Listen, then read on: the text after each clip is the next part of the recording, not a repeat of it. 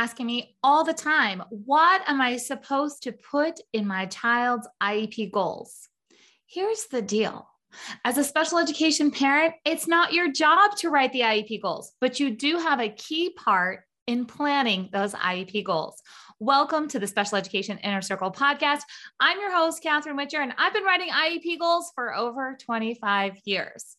I'm a special needs sibling. I'm a former classroom special education teacher. And for the last 25 years, I've been working for you, parents, teachers, admins, therapists. And of course, we're always talking about IEP goals and what should go into them. So today I want to give a really quick tip for all parents who are listening. And if you are a teacher, this is a great strategy for you to remember to use with parents, because they are stressing out about how are they supposed to know what's right, or how are they supposed to tell the team what's supposed to go on the IEP goals.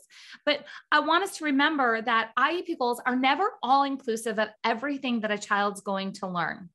So I ask parents to step back and think about their role as an expert at the IEP table. They absolutely know what their hopes, their dreams, and their wishes are for their child when it comes to the bigger picture, the future of what does being in the community look like. I wish my child wouldn't melt down. What does it look like when it comes to meaningful employment? What does it look like for independent living and maybe where they're living or who they're living with? These are all things that you're worried about as a special needs parent. And I totally get that. And we can transform those worries into action steps inside of IEP goals, but you don't have to write the goal. Let's leave the goal writing to the teachers. And teachers, I want you to encourage parents that you got this, you can do this, but you do need their guidance. So something that I love to share with parents is kind of a 3-step process.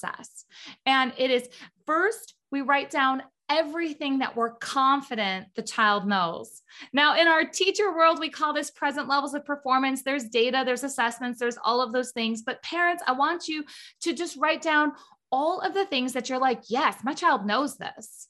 Feel good about that. Really set that present level of performance for you as a parent of all the things that they're doing that are big milestones. And by big milestones, I mean, they're asking for their snack, or they're being independent when it comes to bedtime routine, or they're reading a book for leisure, or they're playing a new game that requires some advanced strategy on their iPad. There's all different things that can be great starting points of my child knows this. Then the next thing is, this is stressing my child out. You know better than anyone what is stressing your child out. I want you to write those things down. Is it stressing them out that there are noises in the house from their siblings? Is it stressing them out that there's homework that has to be done after a long school day? What is stressing your child out? Make a list. We can't help those things if we don't know what's going on, and you don't have to carry all of that by yourself. Make the list of the things that's stressing your child out, and then make a list of the things, the top 5 things that you're just like, oh, I know my child's going to need this in the future, and I really want them working on it. Remember, it's not all inclusive of all the things. It's not picking the exact right goal for this year. Sometimes we have to wait a little while to get to a goal because we have to do some pre-teaching or some skills that are needed to build that foundation. That's okay. That's where we lean on the teacher. So it's a 3-step process. After you create your parent input statement, which is the big vision of what you see for your child, and we've covered that in other episodes, and I cover it all the time inside of the Special Education Inner Circle membership. So for those of you that don't know, this is the Special Education Inner Circle podcast.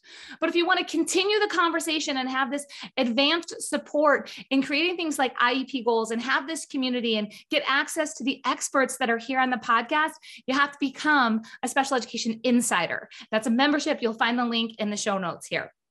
So you figure out what you're going to put down this year for your parent input statement. And then you take this 3-step process. You write down everything you're confident that your child knows. Then you write down the things that are stressing your child out. And you write down your top 3 to 5 concerns if I know my child needs this.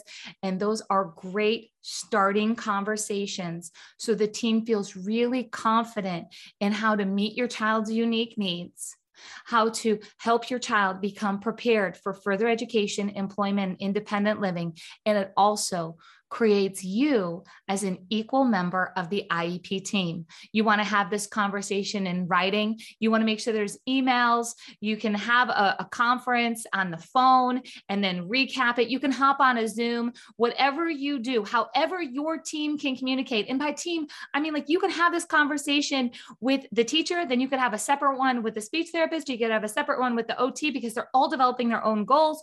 Or maybe you're just going to send one letter that explains it all, like, hey, this is the big parent input statement. Remember, I said we've taught that in other places. So if you don't know what I'm talking about, I promise, go scroll through or just send me a DM so you can figure out how to write an amazing parent input statement. Here's what I'm confident my child has achieved. Here's what's stressing them out, and here's what they need. Where do we go from here? When a child has a deficit, a teacher has a million different ways that they can choose to approach that. But if you as a parent are confident in these steps that I'm sharing with you of like, hey, this is who my child is, you're going to help the team really get focused on how to close a gap in a meaningful way that's going to make a difference, not just inside of school, but in your home and also out in the community. If you have any questions about that, remember, you have contact links right here. If you're listening on the podcast, I would love for you to go leave a 5-star review. Every time you leave a review, more parents and teachers can find the podcast. That's how it works. If you're watching this on YouTube or on Facebook, leave a comment. Every time there's a review, every time there's a comment, it just takes a few seconds. It helps more teachers and more parents get the information they need to help build better IEPs that work in the real world. I'll talk to you guys next time.